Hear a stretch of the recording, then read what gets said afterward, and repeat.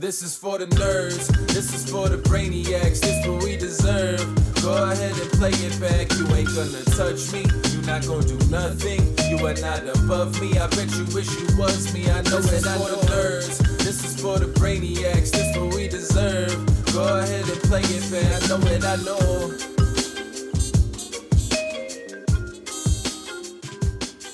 Welcome back, everyone, to another episode of the Solve for Why vlogcast. This is episode number 23, and the legend of young Landon Tice continues to grow. The child of the sim managed to pick up his very first live win in only his third tournament ever played. 200K score at the Venetian. We're going to get into that, as well as many other things going on in the poker world, such as Doug versus Daniel. And my man Will Jaffe, Dankness out there having some tough conversations. So we're going to take a preview of that.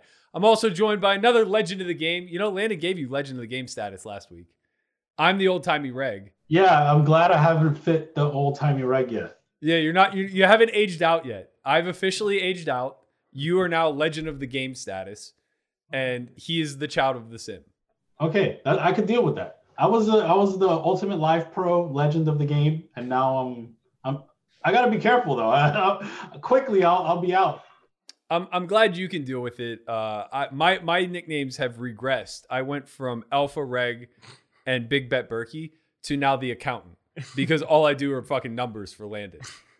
Well, you know, you're progressing in life, actually. Yeah, nobody wants to graduate to accountant, man. That's what they call transitioning out of poker right there. I don't think anybody wants to retire and move into accounting. Yeah. Like, oh, what are you going to do in your golden years? You know, I'm going to be a CPA. Yeah. Because what else would I do? All you're doing is really keeping track of the profit that you're putting in your pocket. Yeah. That is true. It's like looking at a Bitcoin graph. It's easy to deal with it whenever it's just on the rise, you know?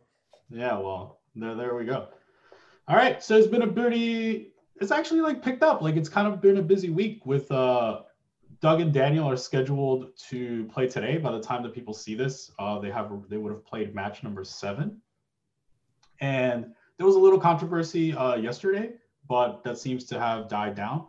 But now we're on match number 7. I believe Doug is up less than 100K.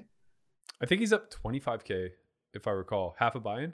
Is that right? So after last session they played, Doug is up about 80K. Oh, that's right. Sorry, Doug that was another session. Yeah. Yeah, so he's up 2 buy-ins, give or take. Right. So Landon did a stream with Joey, watching some of the hand histories and commenting on that. I've watched all 6 matches thus far, and I will be watching today. What do you guys think of the way the game the match has been playing? Like, I don't think Daniel is like 9-1 as some people were saying at some point, you know? What do you guys think? Yeah, I mean, if someone's offering 9-1, I think I would take 9-1 pretty hand over fist. But I think he's playing really well, at least way better than people expected him to, especially because of the short amount of time he had to prepare for it, as well as like Doug's legacy in the heads up, no limit game. So, I mean, yeah, Daniel's kind of outperforming what everyone kind of expected, except for the people that know him, of course, because they kind of knew how much work he was putting in. I feel okay about the price I got. The struggle that I have is Daniel actually like winning the whole thing over 25,000 hands, right? Like, I feel like I almost bet that he would just keep it competitive enough that I could eventually hedge off. Right. Right? Because like, it just seems so hard to show a profit, even if you're like closely, even if you're relatively close in skill. It seems difficult to predict who's going to be the one who shows a profit over that long span. But in this particular instance, we're assuming that there's a big skill disparity. So now it becomes very difficult to see how the underdog comes through. But so far, it seems like he's been relatively competitive. I haven't watched as much of the match. I tuned into a little bit of you and Joey. I actually have a clip of a hand that was both entertaining and also kind of like a little bit of insight into like what my biggest fear is for Daniel. And that's just that Doug's aggressive tendencies are going to be difficult to counter. So in other words, what I mean by that is I think the natural counter strategy to somebody who is very aggressive is to try to find ways to turn the aggression against them, right? But it's very hard to trap at no limit hold'em, especially heads up. Right. So in this particular clip, Doug was the opener on the button, and Daniel flatted out of position, and the board ended up running out like 10, 5, 7, 2 diamonds, turn jack, river, king, diamonds, brick. And they landed on the river with an SPR of 3, and you said to Joey, like, I think this is one of those spots where Doug's just going to back the truck up because he has all the ace queen. And he does make the call. I'm not going to call it now, but the truck might get backed up on again. You think he's gonna, because do Doug, not tell me this guy's going to because- bet $40,000. because Landon. Doug has the ace queens. Daniel didn't 3-bet. Oh, no. He doesn't have the ace queens. Oh, no. It's very possible Doug says, No, he's not. He's not. If he bets $40,000, I'm going to play a Nolan Golden tournament after the stream's over. Please do not bet $40,000. please don't do it. Dear God, do not. He's not going to do it. Please don't do it. We're just sweating him not. Oh, no. I told you. God. Let's go, baby. Joey's in the tournament streets. Why would he do that? Let's go. Is he fucking watching? Let's fucking go. Back. Get the song. Get the sound. Get the sound. Where's the sound? I told you. I did. It's really difficult, especially if you aren't like intricately studied there, to figure out like what the proper bluff catching candidates are. And even most of them, to some regard, are mixed in a theoretical sense. And it's hard to kind of find out where the line is, even if somebody's over-aggressing. Yeah. Because like it's very easy to get in your own head and like try to find a call that you think makes sense because someone plays a little bit more aggressive than the average heads up no limit expert, so to speak. Yeah. And hands like 2-pair become less valuable than a hand that has a blocker to the nuts when your opponent basically polarizes. Yeah, but like on board textures like this, it becomes a little bit counterintuitive because like kind of as you're mentioning, obviously straights are going to call. So when Daniel has 8-9 for a trap, he's going to call. No big deal. But I think a few things come to play here. When you face a 3x pot shove, the first instinct is I don't have to call that often. And that's true relative to how often you're supposed to call rivers, which is generally pretty often. Right. Right? So I don't have to call that often means like I only have to call like 30% of the time or something to that effect. It's a little bit more. Yeah, so slightly more, and you need even more equity than that whenever you do call. Right. But now outside of straights and potentially traps with sets, it becomes a little bit more tricky to find your bluff catchers because we're prioritizing so many different things. So we want to block the nuts, right? So it's nice to have a queen. It's Right. nice to have an ace. It's nice to have a 9, Right. right? But now we also want to unblock logical bluffs. Right. And how much of this is occurring with diamonds and like how much of this is not occurring with diamonds from Doug's, you know what I mean? So you're kind of like constantly playing that ping pong thought process of like, well, what are my best bluff catchers by comparison to his best bluff candidates? And how do the blockers intertwine with that? It just becomes this whole mess of a thing while you're two-tabling against somebody who has a skill edge. Yeah. Well, I mean, okay, if he's betting 300% pot, he only has to call 25% of the time. So he does get to be pretty selective in the way that he continues on the river. Like in that spot, like King Queen is just going to be correct to call. I think because of the blocker. And then obviously when he has 8-9, now we have to just decide how much more do we call, like, and that's going to be, I think, just based on blockers again. Like that's kind of what we're landing on, right? Yeah, it's just I think like just framing it as like he only has to call a quarter of the time is challenging because if we think in the scope of the entire range that gets there, he just has a lot of hands that are auto folds. So like all of his busted draws are just like auto folds, and that might represent like a third of his range. So like it becomes kind of tricky whenever you're trying to figure out like if you should be reaching for calls, if you should be over folding, like what Doug's best bluff candidates are. Can he be reaching for extra bluffs? And I imagine like this is a lot of the hard work that heads up players are putting in.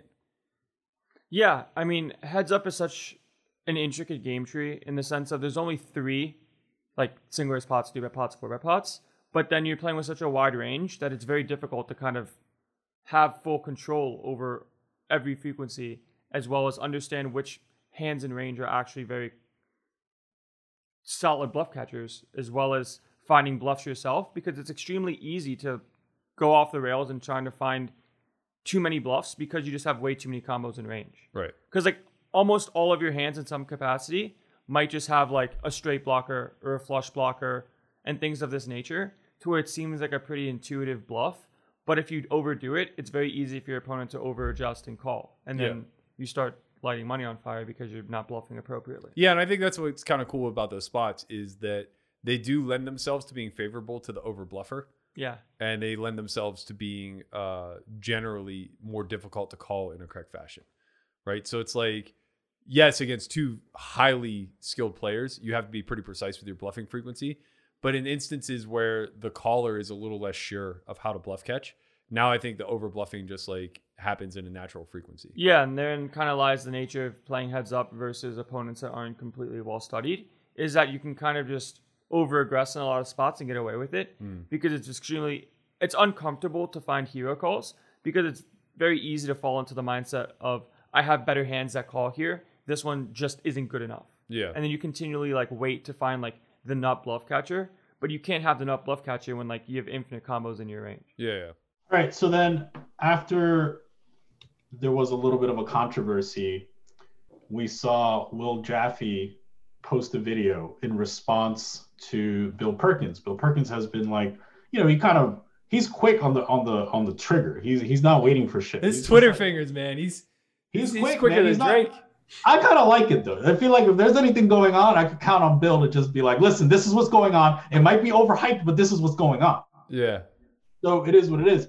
So then Will Jaffe, he came out with a clip, and he was, you know, his famous Tough Conversations clip. What's up, guys? It's been a minute, but it's time to have another tough convo. And this one's for Bill Perkins. Look, Bill, I know you've done a lot for the poker community, like donate a lot of money to high rollers, but, you know, this is not a high roller. It's not a super high roller. This is not a home game. This is Twitter, where we get to say mean and vindictive shit to people and never have to face any consequences for it. So, you know, I don't know what's going on. You know, first you're criticizing the poker community for making a bad bet against you, you know, laying odds on the best heads up player of all time versus a guy who's gotten heads up a few times in mixed games tournaments and a WPT in 1986. And now you're calling out Doug for analyzing hand histories. I mean, come on, bro. This is the ultimate stay in your lane moment. Like when people play online, sometimes they save hand histories and they look at the results and, you know, see what happened. And if you're thinking this is an issue, I mean, it just shows how bad of a bet you made. Which, I mean, to be honest, is fair because, I mean, you're trying to die with zero, right? Like, and on the topic of that, I mean, I'm sure Dan Smith and Mike McDonald are really love that book, and I'm sure it's great. But I think I speak for the vast majority of the poker community when, you know, if you really want to help us out, if you could maybe teach us how to live with zero first, that would be great. Because you know, you kind of made Return of the Jedi before you did A New Hope here. But you know, that's neither here or there. It's just ultimately, bro, like. I don't like people who think they're experts in different areas. Poker players do this all the time, but I think you're stepping out a little out of your lane here, Papa. And it's just like, you know, just because you fly to the Galapagos a couple times a year and do acid with a bunch of extinct sea turtles and Dan Bilzerian doesn't make you a self-help guru. Kind of just makes you a rich asshole. So, yeah.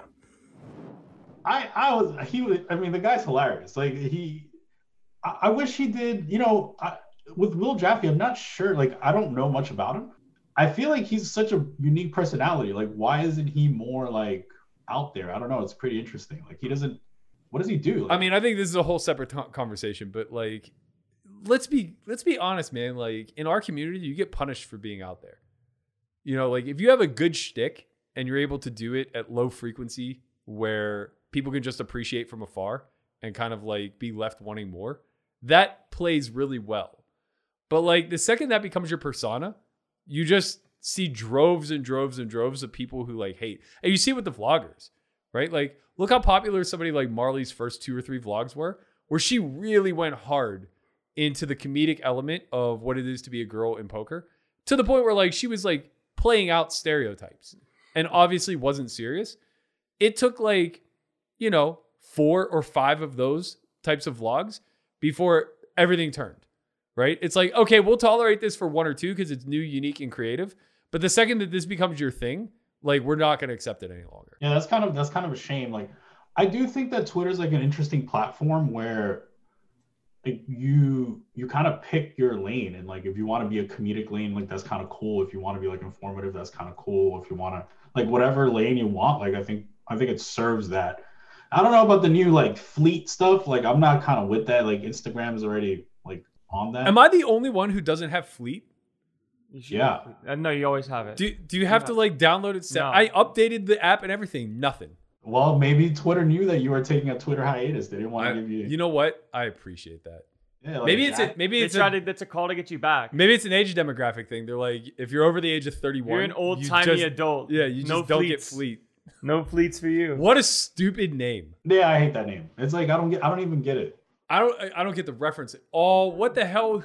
Who is in that board meeting where they're like, we're gonna call it Fleet? You know what I mean? Like, Yeah, it's like really time is weird. fleeting. Nope. So like, Nope. it only stays up for a day. Nope. I'm Not- assuming that's the idea. Not buying it. That's the idea. It's kind of trash. Yeah, it's kind of super trash. I'm assuming they'll change it maybe.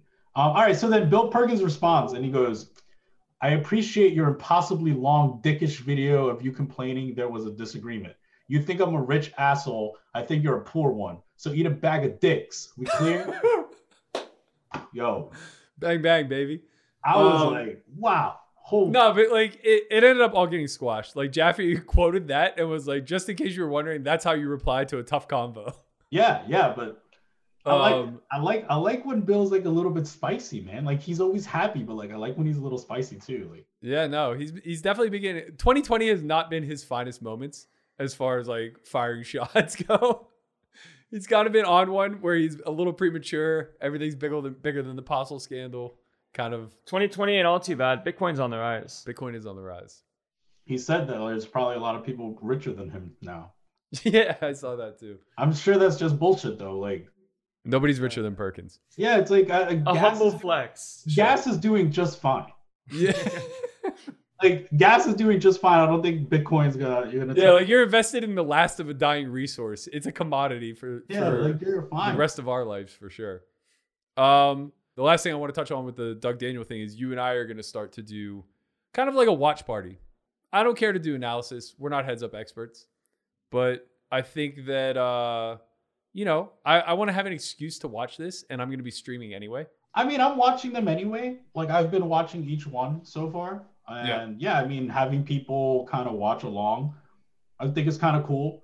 And, you know, we can expect our usual fan base to like tune in. My man Angel, he's always in the chat. You know, he likes when we shout him out in the vlogcast. And, you know, a lot of people do want to, you know, just hang out and watch. This is very popular. You know, a little bit like when you told me about the watch party or whatever, I was like kind of hesitant because I was like, okay, like, Joey's already doing it, like GG's already doing it, Upswing's already doing it, and now we're doing it. But you know what? It's like we're all watching anyway. Like, let the people watch with who they want to watch, you know? And Yeah, I fought pretty hard with Andre about this where I didn't want to do it, but he made two really good points. Number one, he created the sickest like graphical overlay that I've seen thus far for it. So he actually like recreated the WSOP platform and changed the tables to heads up. So he shrunk them. And he like made the backgrounds custom, and he's just doing a lot of work. So he sold me from a production side. And then secondarily, he's like, this is a community-wide event, and you have a community, and you should be interacting with them. And it's like, yeah, that's pretty good and pretty smart. And honestly, I'm streaming one tournament a day. So if I do this prior, that just seems to make a lot more sense for a high-quality stream, as opposed to me just like dicking around in a 30K guarantee on WSOP. yeah, that's kind of true. And I mean, the people could like now visibly see who I'm rooting for while I watch. On site. Because it's been a secret. I mean, I'm just saying, like, I'm not going to just be rooting saying. for Doug. Like, I'm not going to be rooting for Doug. It's like every time Doug wins a pot, I'm like, fuck. Like, you know, just like, why another fucking overbet? Another fucking overbet. Why can't we just have it? So, yeah. Okay. So, Landon, congratulations. 200,000 towards the bank that Berkey's keeping an account on. This kid got a check. We might not ever get it cashed. He still hasn't gone to the bank or nothing. Legit, man. He's just like, what do I do with this thing? He goes, can I deposit it on my phone? You probably could. Nah. If you have a business account, it's a 50K Yeah, deposit it's kind limit, of a but he big number. definitely doesn't have a business account. I'm a businessman. I'm not a businessman. I'm a business man. We drove by yesterday. He's like, "This line's too long. Just go. Just go." Let's get out of here. So walk us through this entire month, right? Like you were, we have this business going, whatever. You were stuck like when I left Vegas, you were up like 100, right? I was like really happy. I was just like in the car with Berkey, like, wow, the kid is really doing it. Like, I leave Vegas. Berkey texts me like 4 days ago, like, yeah, we have to do numbers. Landon's down like 100,000, and I'm like, wait, that's a $200,000 swing. Like, it's only been 4 weeks. I've been playing more like 25-50 online, 50-100 online, and shot takes didn't really go necessarily too well. I felt pretty confident in the way I was playing, but obviously variance happens sometimes. And I was kind of feeling a little bit down about it in some ways, and then kind of got talked into playing this 1100 MSPT by the man sitting across from me, and just like, I'm gonna go pick up free money in the streets. And I was like, we could use some free money at times like this. This has been an ongoing joke for like the better part of a decade. It started with my friend Brian Lamanna, who's a manager for us now, and I carried it over to Chin, and now it applies to you. He used to just say like, this is also coming from a kid who, by the way, like said he never wanted to play higher than 5'10" in his life. Like he just didn't like the idea of risk. But like every day he'd just slap a backpack on. It's like 2008, whatever. He'd just slap a backpack on. He'd be like, all right, heading down to the Venetian to pick up my check. Yeah. And he'd just like go play cash for 6 or 7 hours, come back $700, $800, $900 richer, whatever. And, it just kind of carried over. It's like the same thing with Chin. It's just like, he just puts in 60 hours a week sometimes at Bellagio because Ultimate Life Pro. Ultimate Live Pro. They're just like sliding you an envelope with money in it. Like, here you go, buddy. Not to me. For I your got time. the frauded checks. Yeah, that's true. I got given the checks that you can't cash those. The fraudulent checks. The yeah. fraudulent No, like checks. you still haven't been hired. That's the problem. Like you have to be hired into the live arena. That's true. You're still kind of like on the intern graduation program. Right. So I asked Matt if he was ever going to play something like this, and he hit me with I've paid my dues in these tournaments, young man. I've spent my time.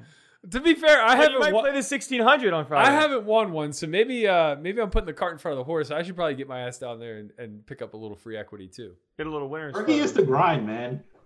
Before Berkey used to grind, he would play like the HPT at the Westgate. I was around for all. All of a sudden, he got a little bit rich and then he's gone. Bitcoin's up, baby. Bitcoin's on the rise. Now he's just like, oh, I'm gonna stake Landon. I'm gonna take a piece of Chin in this 50-100 game. Like now he's just like, he's like the Godfather. He's transitioning out of poker. Yeah, he's the accountant. While being an accountant. So you're just becoming an accountant for multiple the great people. accountant. An accountant investor. I'll be my own accountant. I'm not trying to do numbers. Let's walk through this. So then we're a little bit stuck now, which is fine, whatever. And then you sign up for this tournament. Yeah. I was following the updates on Instagram, and day one you bagged like a pretty significant stack, right? Oh wait, not before he gave away like all of our equity though. Kid was just giving away pieces like he's Oprah firing off cars, man. You get a one ball, you get a one ball, you get a one ball. I only gave away 3%, man. Who did you swap with? Wait, are we allowed to know? Who do you think Landon should be swapping with in an MSPT $1,100 event? David Peters. No one that showed up. That's for goddamn sure. You gotta get Maybe friends like with sweat. I'll take like a Ralph Wong or something, like somebody like that maybe. He didn't play that event either, man. I think he did. No, he did. He did. I saw it. He's a grinder for sure. He did play it. Yeah, I saw it. I saw him in the list of bust outs. He busted like 26th.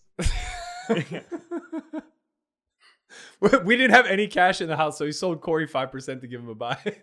Wow. I didn't sell Corey 5 to give you I a told buy-in. him to. I told him to. I got the buy-in, and then Matt said, yo, give Corey 5%. That's called loyalty. Yeah. Keep it in house. That's fair.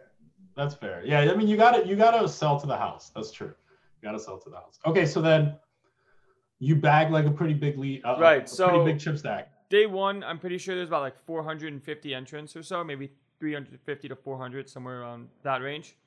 And I ended up, oh my god, And I ended up bagging about 6th in chips in that. And I think about 80 people kind of made it to day 2. So I bagged a pretty nice stack. But obviously day 1 being on Saturday was going to have a lot more entrants. So after all was said and done for day 1s, I was about 20th of 145, which is And a how very many people- promising, a very promising day 2. Yeah. How many people cashed? I'm pretty sure 120 cashed around that range. So Sounds like about right. it was almost like immediately after Yeah. day 2 started. Like if you got unlucky in the beginning, like you didn't get the dollars, but which would actually kind of suck a lot. I was now we're on to day 2, and I was kind of following along through your Instagram, and you played a pretty significant hand where you made like a pretty big bluff. Can you walk us through that one? Sure. So at this time, I well, when the day started, I ended up doubling up with a set versus top 2 on the turn, and then that kind of put me in a spot to have a decent amount of chips for the rest of the tournament. And from there, I ran extremely well and held in a bunch of spots and also got many bluffs through. So I ended up chip leading, I'm pretty sure, up until about final 4 tables before we broke the 3. So I lost the flip, ended up having like a pretty significant stack, and the cutoff opens. I have 7-8 of hearts on the button, and I decide to 3-bet, and cutoff calls, and I have 7-8 of hearts. Flop is King Jack 4, no hearts, and it's rainbow. He checks. I c-bet third, which I'm doing with most of my range. He's going to call with his queen 10s, his ace queens, his backdoor draws, his king x, and his jack x. Turn is a 5, giving me a gutter. And in this case, I have like a pretty solid hand to kind of go off with, having 8 high in equity and unblocking his backdoor draws that continue on the flop. So he checks, and I end up barreling like 66% pot, and starting stack was probably around like 600 to 700 to 800,000, and I put in a return bet for like 375. No, starting stacks were way deeper. You bet 800 on. No, the I mean average stack. Sorry. Oh. Okay. Yeah, so average stack was probably around like 800,000. So like this is going to be a pretty big pot because stack to pot on the river is still like 1 point, or like still like 2. So I bet 2/3 pot, 375 in the 550, and he ends up making the call. And the river pairs off with an offsuit 5 and the backdoor spade draw bricks. He checks to me, and this is kind of a spot where an all-in and a pretty sizable bet on the river is going to effectively do me the same justice of getting him to fold hands like a jack, hands like queen 10 that brick, obviously, and also hands that are backdoor spades that he could have at some frequency like ace-x of spades. So I go for 800K into about 1.3 million, and he ends up snap mucking, which felt really good. And it was a spot where I almost didn't 3-bet in the first place because I knew like how much my stack was worth and thought about the implications of not taking a spot. But then again, at the end of the day, I need to focus on what I know is right and playing the game that I know how to play. And this spot's a very clear 3-bet, infinite deep with the chip stack in position and able to apply pressure because I cover. So I kind of just took the spot and it ended up working out really well for me. Yeah, I think that's always the delicate balance, right? The balance of how much is your stack worth ICM wise? Because obviously in this situation, Landon, like you have arguably top 10 stack for sure, right? In this situation. Yeah, so you have top 10 stack with roughly 3 tables left. Definitely there's ICM already involved, right? If you lose this pot, it's a pretty big dent in your stack. So it's always a matter of like balancing like when to go for the spot versus like ICM implication and like preserving stacks, as you mentioned. But also like your opponent has to worry about this too, right? It's kind of a double-edged sword. Like, yes, you have to worry about it, but the onus is still on him to defend appropriately. So I think like the best tournament players are the ones that can maneuver through that path most efficiently. Like if you're taking that spot with too many hands, like let's say you're just like, oh, ICM on him, and you're just like 3-betting like the 5-3 suited, you know, then you're just probably like going a little bit too ham, right? So what is your like 3-bet construction there look like? Are you are you rolling at all, or you're just like taking like certain hands pure? Like what are you thinking there? So in a spot like this, the way I kind of see it is very player dependent and position dependent. Like I wouldn't be 3-betting a hand, my hand, if the same person that was in the cutoff opened from under the gun 8-handed, because in that spot he's way too protected and his range is way too wide. Because another part of 3-betting pre is like if they fold and I win the pot, like that's a good amount of blinds pre-flop, and I'm definitely going to get more folds from a cutoff open than under the gun. So the way I'm sort of seeing the spot is I'm going to take hands that are suited broadways and then off-suited broadways depending on what they are, and then some suited hands and some pairs like 7s, 8s, 9s plus. And in that case, I'm going to have a pretty well-constructed range and also kind of expect a lot of folds pre-flop, and also give myself an out if I want to find a fold to a 4-bet, because obviously we're going to have some 3-bet folds. And versus this guy specifically, he demographically like wasn't really a kind of guy that I would think would be opening too tight in this spot, and he would be playing pretty balanced frequency because he's just a very solid player.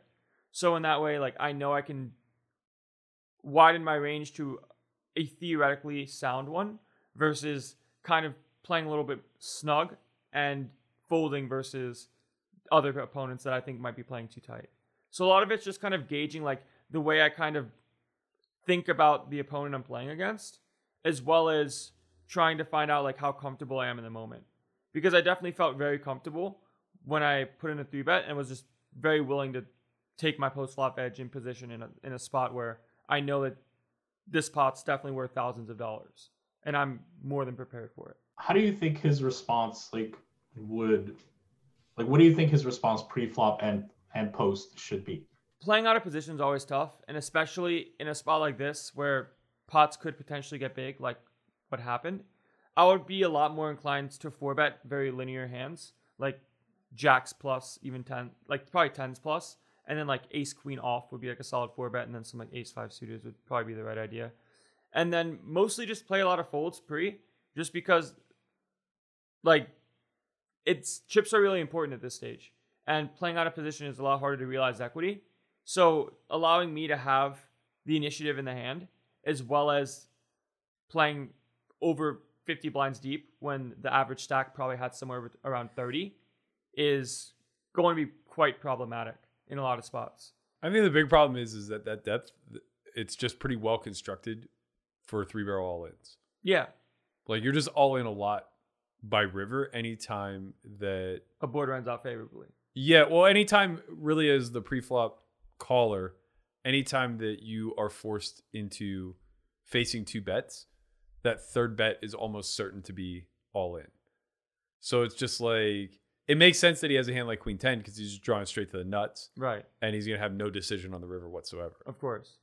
And I think that in this spot, it's a little bit interesting for him in the sense of life just becomes quite difficult. And most people in my spot aren't going to find appropriate bluffs. Yeah, but like even pre-flop. But he can't expect that from you.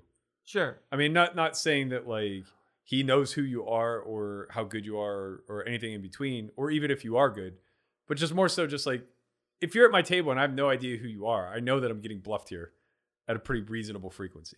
I would give you credit for over bluffing me rather than under bluffing. Right. The demographic of like of how you look would just lean bluff heavy, right? Yeah. Just generally speaking, like I would be like, okay, like he's probably, if anything, he's probably bluff heavy, not the other way around.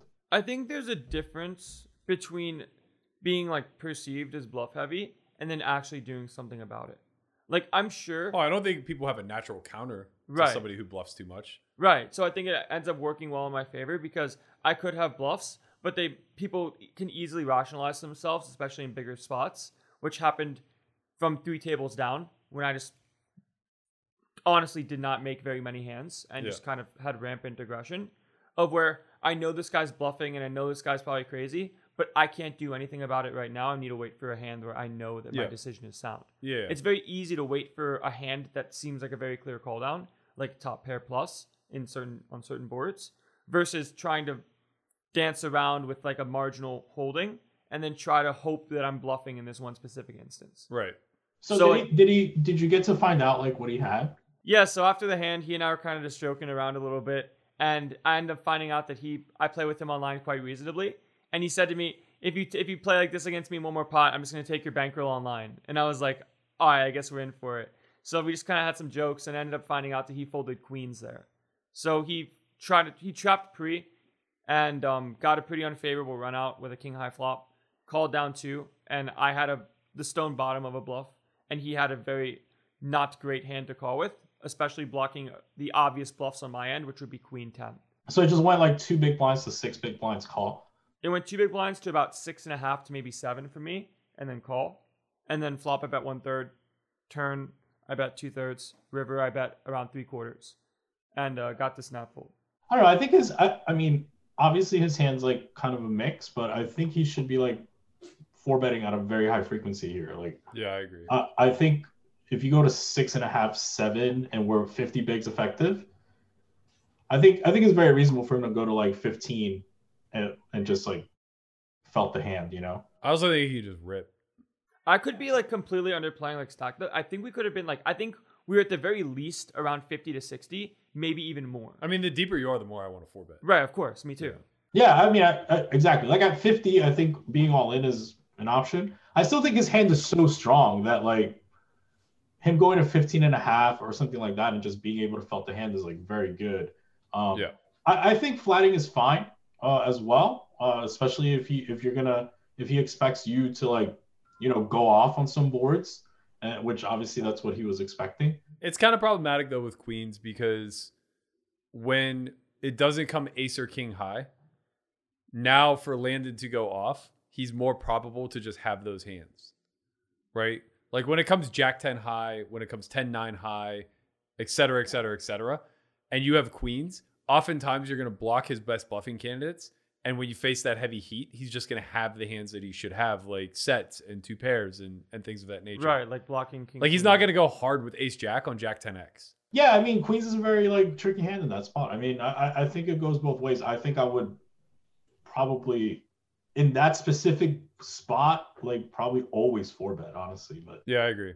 I think it's just a matter of like what's depth and do I need to be all in or is just like 4-betting to a marginal size make more sense? It was pretty funny actually too, because after I was talking to him, because he did win a bracelet this summer, which congrats to him. I kind of told him, I said, look, you've already won your bracelet. Let me win this one and we'll go on our way. And he's like, nah. And then ended up getting it done. So. He beat Chance heads up in the turbo. wow, really? Yeah. And then I took all of his bracelet money the next day. He's gotten his So lessons then- since. So then what happened? What happened after that? So you get that pot through. You have a pretty significant hand. Right. You shoot So up the- we're going to final 3 tables, and I look at the chip stacks because I'm really not used to the live environment, and counting stacks is hard for me sometimes, I guess. Because I thought I had around like 3 million going into the final 3 tables. I look at the Poker News update, and it says I have 5.6. So I have like way more than I thought I did. And at that time, I got some dinner with some friends. And the guy we have huge equity of. He doesn't even know how much he has. He doesn't need to know what he has. I knew I was chip leading. All I knew is I had most of the chips. Yeah, it's fine. Because of the volume of the chips in front of you. Yeah. It was just too many to count. And good problem to have.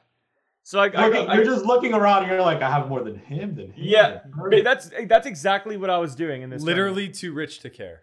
Wow. I only cared about how much like they had, and I was like, okay, I have more than them. Like I'll be okay. Sure. Bill Basically. Bill Perkins out there. He just, firing it. Yeah. Gas trader. So I go on dinner break with a couple friends, and I just had a lot of confidence in myself at this point, and I was like, I'm fucking winning this tournament. Like there's no doubt in my mind that I'm winning this tournament. And I like said that with way too much conviction at the time, and I was like kind of like running around the casino, just like feeling really good about myself. End up getting back from dinner break and losing an ace king versus jacks for like a 60 big blind pot, which was massive because the average blinds was probably around like 20. Yeah. So like, this guy and I had him covered, but he opens and I was like, okay, it looks like you're around 800K. So I jam ace king from the small blind, which I think is about 15 bigs effective with the big blind and him. He snaps, flips over jacks and holds. And I said, what is it, like 800K? He goes, nah, I have 1.6. And it was like a 30 big blind all in versus a 15. And I was still seems fine though. oh no, all the money Yeah, goes when he in has ace regardless. king, but like if it's 15, but if he thinks he's 15 blinds effective, Right. he just starts ripping And like like ace 10 sixes there. or or like whatever. I mean, ace six is fine, but if I just have like a hand that I think is worth 15 bigs versus 30, it's a different conversation. But I was like, well, Just I have the guess like, ace that's 10 even, suited.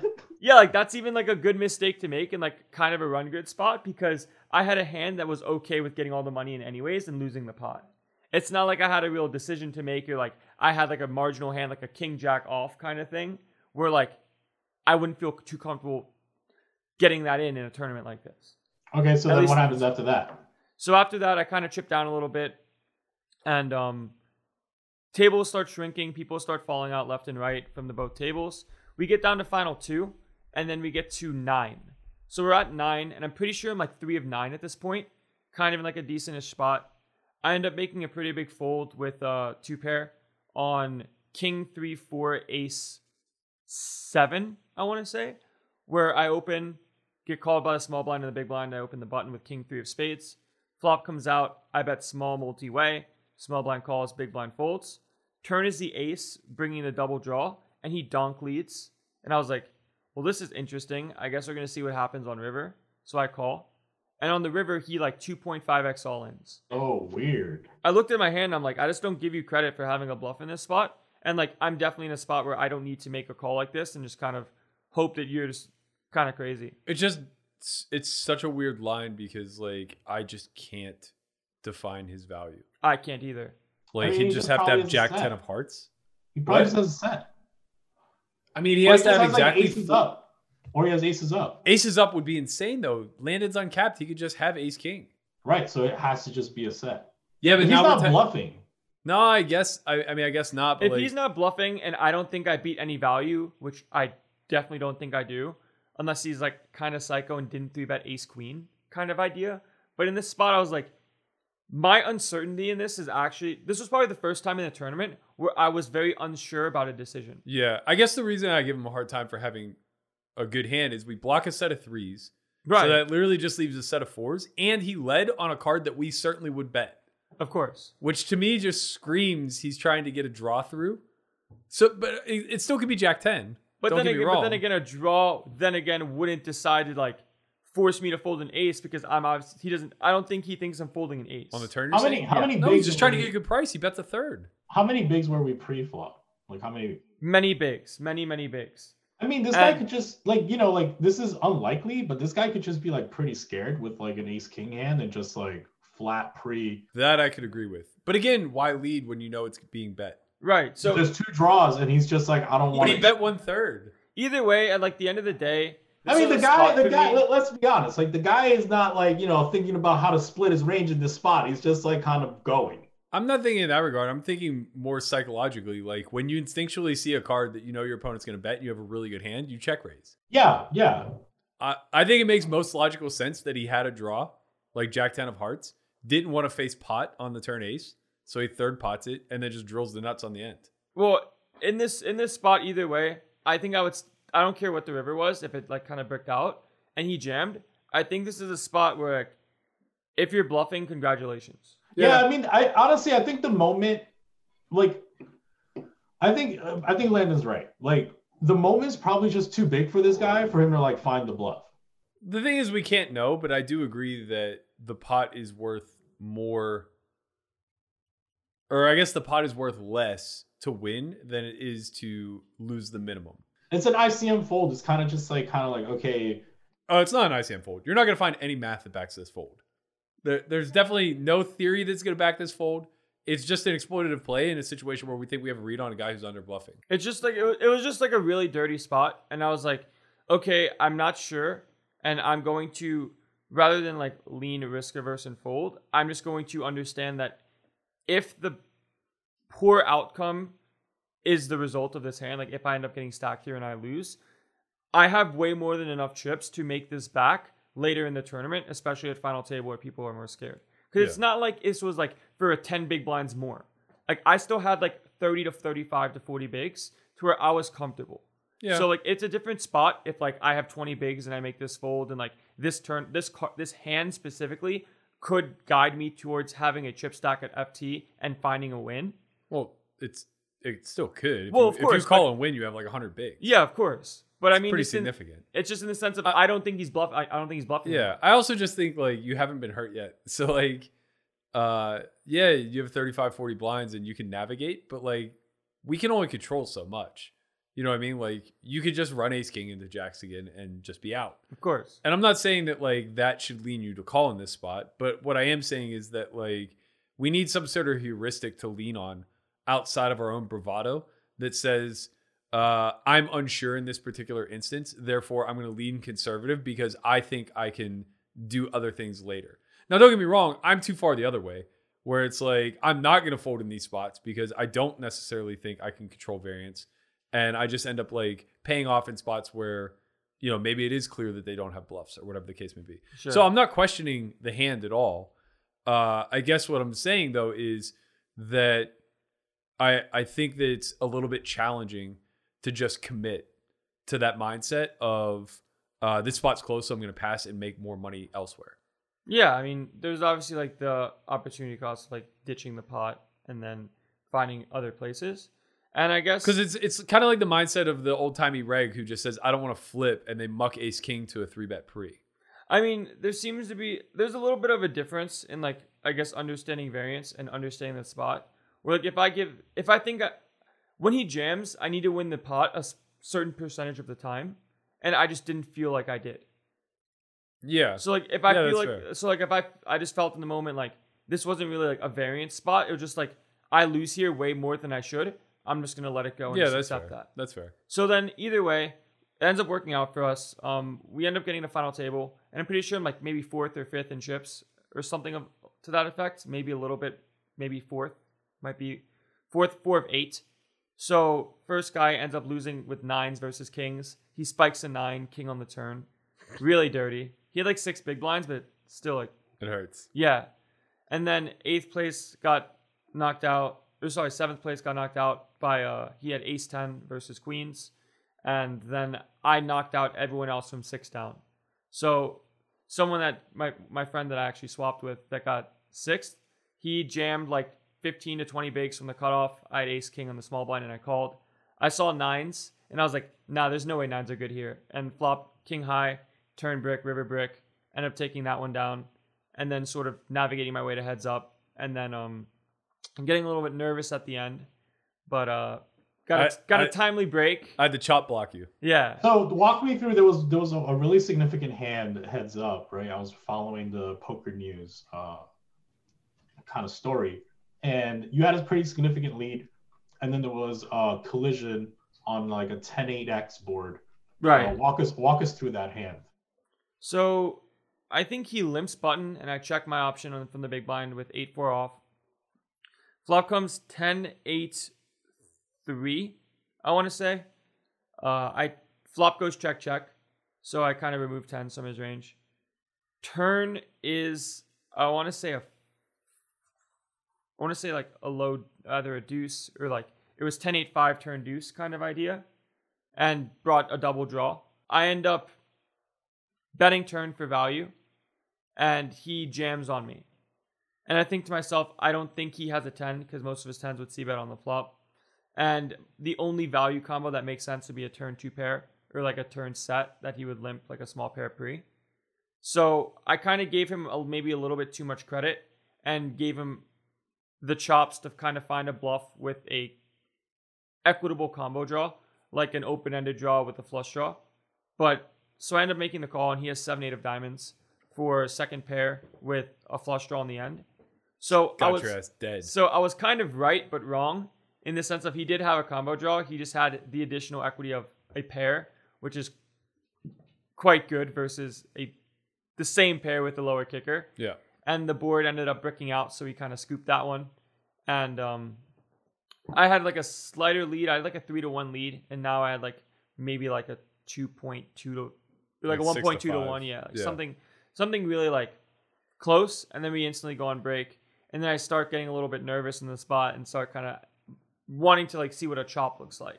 So this is kind of, I'll tell this now from my perspective because it was fascinating to watch how it played out. So the guy doubles, and Landon immediately suggests they look at numbers, right? And I'm like on the rail trying to get over there as fast as I can to like just put the kibosh on this. So they're playing heads up for 70K, and Landon's played hundreds of thousands of hands heads up. This guy's maybe played 13. Lifetime, for sure. The exact hands that he's been playing today. Right. Right. This heads up match plus like maybe a sit and go somewhere along in his career. And it's just like, no fucking way are we giving this guy free equity in a spot where like you are a massive favorite. So we get saved twice, 3 times really, when it's all said and done. So Landon's like adamant about the chop, won't get up from the table, like just totally has his back to me, ignoring me completely. And the first thing I hear is, do you want to look at ICM numbers? And I'm just like, oh no, we're fucked. Yeah. ICM's not even a thing. And so I'm like, this kid's just going to say yes to anything they come back with. So MSPT says we have to leave something to play for. Now, that's fine, but here's where everything gets fucked up in our favor. So the MSPT officials apparently don't understand how to coordinate a chop, or whoever was running this particular event just like had a brain fart. But when you're heads up, everybody's already guaranteed second place money. So you have to withdraw that from the prize pool. You can't say that like, we're going to take the 201 up top and the 135 for second, smash it together. Smash in that 10%. And then divide, right? Like it just doesn't work that way because everybody's guaranteed the 135. So all you're really playing for is what's left as a disparity, which is the 70K. Well, what they did is they took it all and mashed it together. And they said, you have to play for 10% of the remaining prize pool. The remaining prize pool is truly 70K. So you should have had to keep a saver of $7,000. Instead, they look at 336,000 and say, you need to play for at least 34K. Yeah. Massive difference. Yeah. Now you have to do a saver of 50% instead of 10. Okay, good. Now, at least if Landon makes a bad deal, he's only making a bad deal for a portion of what's left to play. For like right? a very smaller amount. So operating off of that same construct, they go and do chip chop numbers. But instead of doing it based on the 35,000 left in play, they do it based on the 300,000 of the 2 places put together. Yeah. And so they come back and they offer Landon, who had like 4 or 5 more big blinds, something like that. I think he had like 10% more chips. Yeah. So it was like a 6-5 lead. They go back and they offer Landon 159,000. They offer the other guy 144,000 or 145,000, something of that effect. So effectively, he's making like 9K for agreeing to a chop, and Landon's making like 24,000 for having an extra 4 big blinds. The actual chop numbers should have been like 151 to like 148. So it should have been like a 3 or 4K disparity between the two of you. And instead it ends up being like a $13,000 difference. So the guy who was like so pumped to chop, he was just like, yeah, like whatever. I'll literally say yes to any numbers. Now all of a sudden he's getting the bad news of like, okay, you have to play for 35 of the remaining 70, and we're only going to give you an additional $9,000 to what you're already guaranteed for you to now basically gift this kid an extra like, I don't know, $6,000 or $7,000. And he went and spoke to his rail, and they're just like, it's a bad chop. And he comes over to Landon and was just like, hey man, this chop isn't fair. You barely have any more chips than me. And they're giving you an extra 12 or 13K or whatever the case may be. And I'm sitting there like, yes, they've smiled upon us. This deal's not going to happen. And so he's like, I think we should just chop even at 151 each. And Landon's like, yeah, whatever you want to do. And I'm like, no. And then he just said something that triggered you. Yeah. And you were just like, fuck it, let's play. Yeah, so he ended up telling me, and like, I understand the gravity of the spot, especially for him and for myself included. And I sort of knew how much of an edge I had, and I kind of felt bad in some way of like knowing that this was going to be. Well, I think the other aspect of it is mauling. No matter what your edge is, you get to play the spot once. Yeah. So it's like if you are a 70-30 favorite, which you're probably not, heads up to be that big of a favorite is pretty difficult. He would literally have to be like just willfully shoveling money in and then folding. Yeah. Which to some degree he is, but like not that egregiously. Sure. But even if you're a 70-30 favorite, 30% is a still big number in a one-off event, in a one-time isolated vacuum incident. I definitely got nervous before break, and I was sort of understanding that this is the biggest score I've ever had, and it kind of got bigger than me for a small second because I had the confidence of knowing that I think I was going to win the event, but as soon as like one small little obstacle happened of doubling this guy up, I sort of instantly reverted to like a flea mentality of like, okay, like let's lock this up and then like let's just free roll the rest. So I don't want to put words in your mouth, Jim, but I think you can kind of talk to this a little bit too. And the reason why I'm pointing to you for this is just because you're the king of like having no failures on your fucking resume. Like you just have this straight up graph. And I almost think that like it's a protected mentality where when you find yourself in spots where risk is evident and you validate yourself through the actual win itself, now all of a sudden the emotional risk that you're at play here of finishing second feels bad. And like the way to avoid that is to just eliminate the risk, right? So it's like, if it would feel bad to get second place, money aside, then let's make it so that we have this like almost built-in excuse where it's like, but it didn't really matter because I chopped for a large sum and the money difference was almost negligible. Right. So then he said to me, you only have 4 big blinds and I feel pretty good about this. And as soon as I heard I feel pretty good about this, I was like, all right, we're going to fucking play and then we're going to see what happens. So as soon as that happened, we kind of went on break and I kind of switched up the music in my headphones. I was listening to like some pretty like aggressive like gangster rap the entire time for like 2 straight days. And then I switched it and I listened to classical music a lot. So I put on some classical music and I came in with the game plan of sort of grinding him down and forcing him to make folds because of his naturally passive nature. And I ended up winning it in 5 minutes where he opens the button. I defend big blind with 7-4 of diamonds. Flop comes Jack 7 deuce rainbow. I check, he checks. Turns a king. I check. It's a really good card for him. He bets about half pot and I call. River is an offsuit 4 and the king brought in a spade draw that bricked. I check and he bets 1.1 million into about 4. So at this point, I've done way too much theory work. Well, and I know that on river, you don't bet less than half in position because you're allowing out of position to reopen the action. So in this spot, I pretty much targeted his hand at specifically a king, or if he ever had a hand like jacks for a set that he slow played, he could have that. And he never has a hand like a jack x2 pair because those would be c-betting flop for him. So I ended up jamming for about 11 million over his 1.1. He goes into the tank for about 2.5 to 3 minutes, finds a call. I flip over 7-4.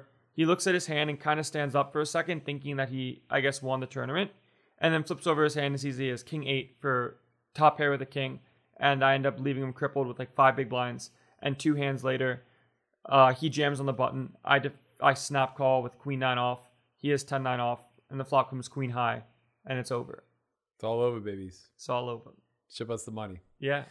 Yeah, in the meantime, Conrad got kicked out for screaming, put him in a body bag. Just running around the Venetian, yelling, put him in a body bag. It's over. Did Conrad have a piece? No. Conrad had that hype equity. Yeah, he's our Flavor Flav, I guess.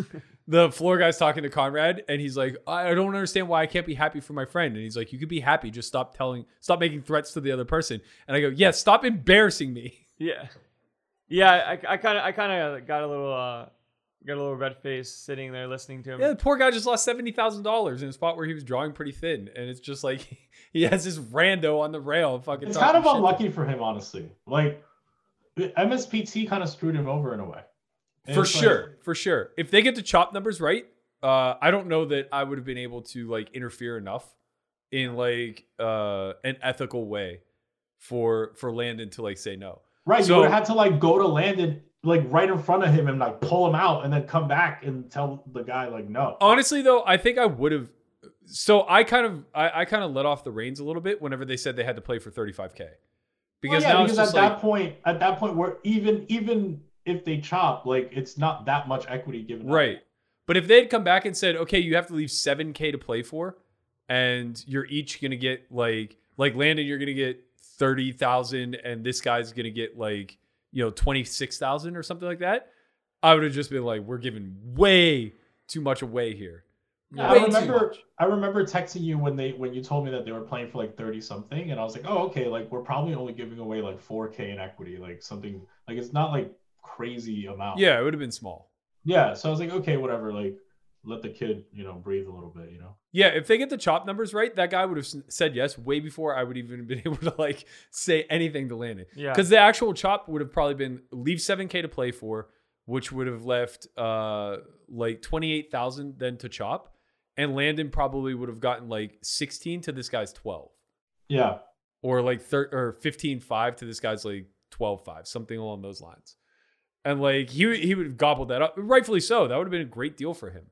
Yeah, I think the universe kind of was at play here and was in my favor for a lot of it. Yeah. Oh no. I'm sorry. No. I'm doing that wrong. It's way more than that. It would have been there would have been 63 left. So yeah, Landon would have probably gotten like 26. Landon would have got like 33, and this kid would have got 30. yeah, like Something 33 to along those 30, lines. 34 to 29, something like that. Yeah. Like what a major difference for that other guy. And like what a big punt for us. Right, for sure. It would have been a really terrible situation. So shout out to MSPT, making the Soft Rye House a little bit richer, getting that one. Honestly, in some indirect way, we have you to thank for this, Chin. Nah, too long of a story. We only have a couple minutes. No. It needs to be told. This story's too good. Everybody's young once. I didn't have this guidance when I was a young child of the sim. Of the sim of the live sim. of the live sim that we're living in. I definitely made some bad deals. I chopped 6-way once even at Turning Stone. Actually, I might have made a good deal. I was probably fucking last in chips. Who knows? But chopping was just like it was like a cordial thing. You got down there with a bunch of dealing. Yeah, I did chop for first place money 3-handed in my very first ever final table at Niagara Falls. You just said I don't want to chop. I had half the chips in play. They split the other half, and I go, I'll take first place, and you guys can battle it out for the rest. And they're like, okay. Why? Don't know, because it was 2004. You're rich. It was like for $4,000. I did feel rich at the time, but Chin, very first was it your first Vegas event? My first Vegas event ever. Yeah. Yeah. I had I final tabled Parks. Right after Yeah. that, I went to immediately went to Vegas, and my first tournament in Vegas. It was Yeah, so this is when There seems to be a trend here. Yeah, it's true. The you young up and comers, man. I pick them good. So like Chin and I we had been working together probably for about a year and a half prior, and then at this point we were friends. He came out, stayed at the place, played this Venetian event, sells me like 30%, and goes down and just like rips it off. So he makes the final table. He's like 9 of 9. Somehow short stack ninjas his way into 3 of 3. And he's on break and he calls me. He goes, yo, they want to talk ICM chop. And I'm like, okay, you're in last place. Sounds very favorable for us. What are they thinking? And it came back. I don't know if these were the actual numbers or if they were negotiating you down. But it was him, Nipun, and a VIP. And Chin had 25 blinds. Nipun had like maybe 2x that, maybe 60-ish, something like that. And the VIP had like 75 or 80. And sixth place was like 62K. Second place was like, I don't know, 75. And first was like 125. So literally double third. No, it was like 63, almost 90, and then 125. Okay. So yeah, big jumps. So third place is dust in this fucking thing. Right. And they come back with the numbers and they're like, we'll give you 70,000. So they're offering him like 7K. And he's like, yo, I'm going to take it. 70,000 is a lot of money. And I'm just like, no. You're guaranteed 63, man. We're talking about $7,000 here. Okay, it was like 72, but yeah, I got it. Yeah. Okay, yeah. So they offer him like 9K or 10K, something like that. I'm like, yo, you're not getting that much. Like your stack is worth a lot. So I'm like literally trying to talk him off the fence, and he just hangs up with like, I'm taking it. Yeah. And I'm like, oh God, no. Deal. And I've never done this before. I don't know why it dawned on me, but in the moment I was just like, I could just buy his equity. I'm just gonna buy his equity. So I like hurry up and hit him up, and I was like, look, I'll buy out your chop. Yeah. So he had like, I think half of himself at the time. I was like, so yeah, they must have been offering you 12K because I remember I paid you 6K. Okay, yeah, that's fine. And I was like, okay, I'll pay you $6,000 for your 50%, and I'll give you a 10% free roll on anything you make second place or higher. So like, he's still incentivized to go out there and win the fucking tournament. Yeah. He's like, all right, done. And I was like, cool, I'm coming down. So I get in the car. Before I even before I even started, he's like, doubled. I'm like, yes, We're rich. I'm the best fucking investor ever. No one's smarter than me. Absolute five-head. He's just gonna mash this tournament. He's gonna win the whole thing. He's gonna get the trophy. I'm gonna get the money. And we're all gonna be fucking This happy. is galaxy brain. This is galaxy brain activity. Yeah. So I finally get down to the Venetian. I park the car. I sprint to the table, and as I get there, Chin standing up because he's all in. I'm just like, oh Jesus Fuck, Christ. Yeah. So I look, and he had limp shoved for 40 with King Queen suited from the button, and Nipun had like raised called off, and he was in the deep tank when I get there. He finally calls off. Table's the ace 10 offsuit. And I just looked at it so disgusted. Yeah. I knew he wasn't going to win the fucking pot. And I'm so annoyed that this hand found a raise call off in a situation where there's a VIP at the table. Right. And this hand is fucking dust. Right. And it's just... It was like limp. I limped because Nipun had been like opening way too much. And it was like limp, VIP completes, Nipun 5.5 X's. And I'm like, I'm all in. And then he just like tank You called. sprung the trap, and he got away with unscathed. Yeah. Jack 9. Jack 9 high. Yeah. 1 heart. And then just 5-5. Yep. Everybody goes unimproved. Ace 10 high wins. I ship Chin $6,000. And No it big all deal. comes crashing down. It did, but it was a great... The investment was there. It was a good investment for me, and it was also like a good experience, I think, for both of us. It was a In the good sense learning of- experience for me too, honestly. Yeah. Because I was like, okay, like if Berkey's making this deal, like, is because I'm in a really good spot, like for me to like go for it, you know? So like knowing like in the future, I'm like, oh, okay, like it's probably just beneficial for me to just like play it, you know? And, Yeah. like, Well, so that kind of helped like moving forward. Yeah, getting the heads up and talking chop there is worth so much.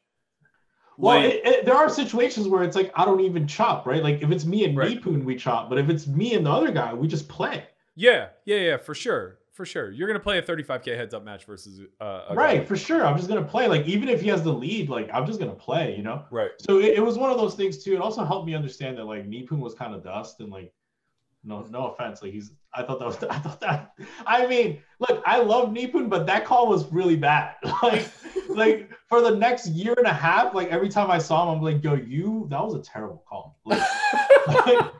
Like, and then we became friends after that. Like we became friendly after that. And then he won like 2 bracelets in a summer. So then like, you know, he was like, yeah, I don't do that anymore. Yeah, that's what happens. He robbed you and then went out and got successful.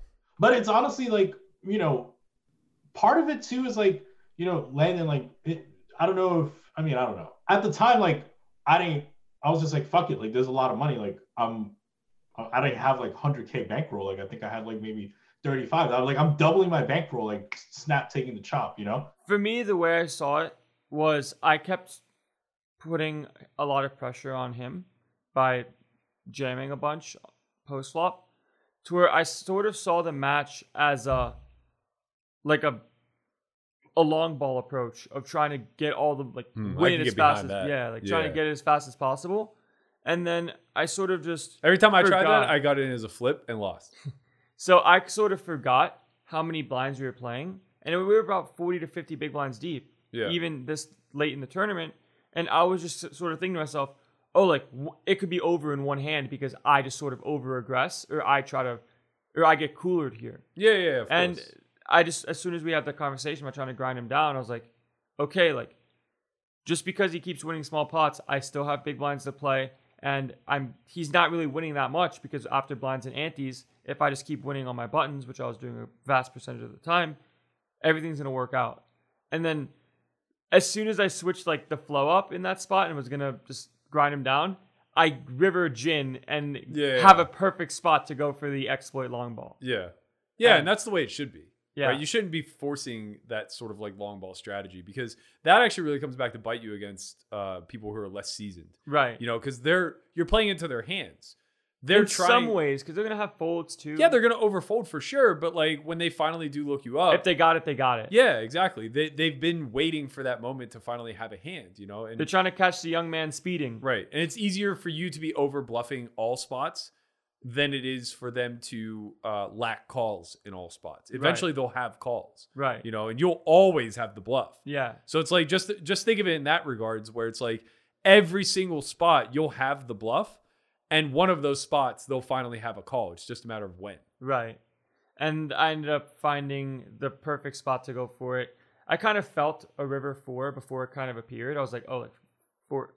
This is what I'll tell you, Landon.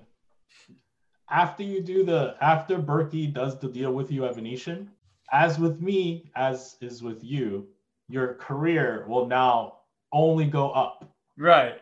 Eternally. You'll never downswing again. You Yeah. go to Venetian, Berkey saves you from a bad deal, and then you never look back. That's just how it is. This is Solve for Why way. It is and how it will always be. Exactly. Like That next person that makes the final table at Venetian will go save them from a bad deal, and they will forever just have a strong trajectory to the top. It's gonna be Corey next. I'm Yeah, feeling that's it what for I'm the saying. kid. He's been playing really well. All right, so what's left? We're about to hit up Texas, and that's going to be for December 2nd to December 6th. 2nd to the 6th, we got to go the 1st so that we're ready. I may stay a little bit longer. Depends what we're feeling. I know you got some dinner dates lined up while you're down there, so we might make a week of it. That is true. There is a very nice young lady that is waiting for me to arrive. Waiting in the weeds. Waiting for waiting me to arrive. in the weeds. Oh man, there's How a nice lucky, huh? 1025 game waiting for me to arrive. That's all I'm I saying. will play that as well. I mean, dinner doesn't last forever. Yeah, I guess I got the 306 max. Yep, that's right. That's a 506 match. 506 max. Yeah, so we're going to be playing 5-10 the first day, 5-5, I believe, the next 2 days. There may be a day of like 1, 2, 3. Saturday, we're doing a live vlogcast from there, as well as playing 1025. And then Sunday is a $500 6 max. I believe it's a 10K guaranteed, but pretty confident that will get smashed. And Sam assured us that they have plenty of room for alternates. I think we're also doing 1K sit and goes a couple times throughout the week. Give everybody a chance to play with us and try to satellite into like the 1025 game if they so choose. Satellite into the 1025 That's game. Yeah. That's it. Yeah, man. Just rip off a sit and go for 10K and then just go sit. It should be like must play, where it's like if you win this Right. single, you must play the 1025. game. Yeah. Even like they're the loose cannon. Yeah, like they're you're- there you're with their in. stake. Yeah, you're in, and you're Yeah, but locked instead of in being staked, you have all the actions, 4 right? hour min. It's like you have to play 4 hour min. That's it. That would actually be kind of I interesting. mean, it's interesting because obviously there's some people that wouldn't want to play and just would want to take the prize because they might just like fold the entire time. Yeah. Because Well, they- then just fold. well, the that's entire what the time. loose cannon did on the big game or whatever Folded for aces. stars. Yeah. Yeah. Yeah, well, Um, the loose cannon, that was a weird thing because it's like they could only keep what they profit. So. Yeah. Like added ICM in some regards to It was pretty sick, to actually. It's a cash great in. idea. It should come back. But yeah, Travis from Pigtails is going to be joining us. He's going to be doing all the vlog footage and running the switcher for the vlogcast. Shout out to my boy Justin Chalk, Malakaboo. He is probably going to come with our pickleball friends Tammy and Leon. So we're going to have pickleball matches Yeah. in the morning. What's up? Who's Tammy? Tammy and Leon, I think you met them. It's the couple that we met that are better than us at pickleball that's kind of like been showing us the ropes a lot along the way. She works out with Joanne. Okay, I understand. Yeah, okay. So yeah, we're going to make a week of it. We're going to be doing some things down there. Prior to that, I'm going to be hopping back on stream. So you and I are going to do the D-Megs Polk match tomorrow to warm up. I'll probably, or not tomorrow, sorry, Friday. Tomorrow I'm streaming a World Series slate. None of this makes any sense because this is coming out Friday. So by the time you guys see this, I will have streamed on Thursday the World Series slate. Christian and I will have done D-Negs and Polk session 8, I believe. Next week, we're going to do a lot of D-Negs and Polk prior to Thanksgiving. Not sure what the schedule is going to be just yet, but probably Monday, Tuesday, Wednesday. And then next Sunday, we have the 10K WSOP main event championship. Oh, they love raking the shit out of us. But that's a topic for next week. The rake's actually not that bad. But yeah, we can talk about this next week since we'll be recording before Thanksgiving for sure. Last but not least, we're going to be running a Black Friday sale. So 25% off all the merch in our shop. I think that's going to begin next Wednesday or Thursday. I can't recall off the top of my head, but it will run through the weekend. So If you've been waiting to get some merch at a discount, now's the time. Also, tune into my streams. I have an early bird code there that you guys can all get. He also just gives away action all the time. I do give away action. Come and get some. We gotta do whatever he did to you at the final table. We gotta do to him in the streams. It's good for the fans. Just talk me out of these. All right, we got to let Landon go. He's about to jump on the 1s and 2s with Ingram for the Polk match. And I have a charity stream tonight to do. So that's going to be a wrap for episode number 23. Chin, it was nice having you back. Looking forward to doing this again. Landon, as always, the legend of Landon Tice. It's much appreciated. Thank you for the piece of your action and for picking up a big score. Sure. Until next time, everybody, we'll see you later.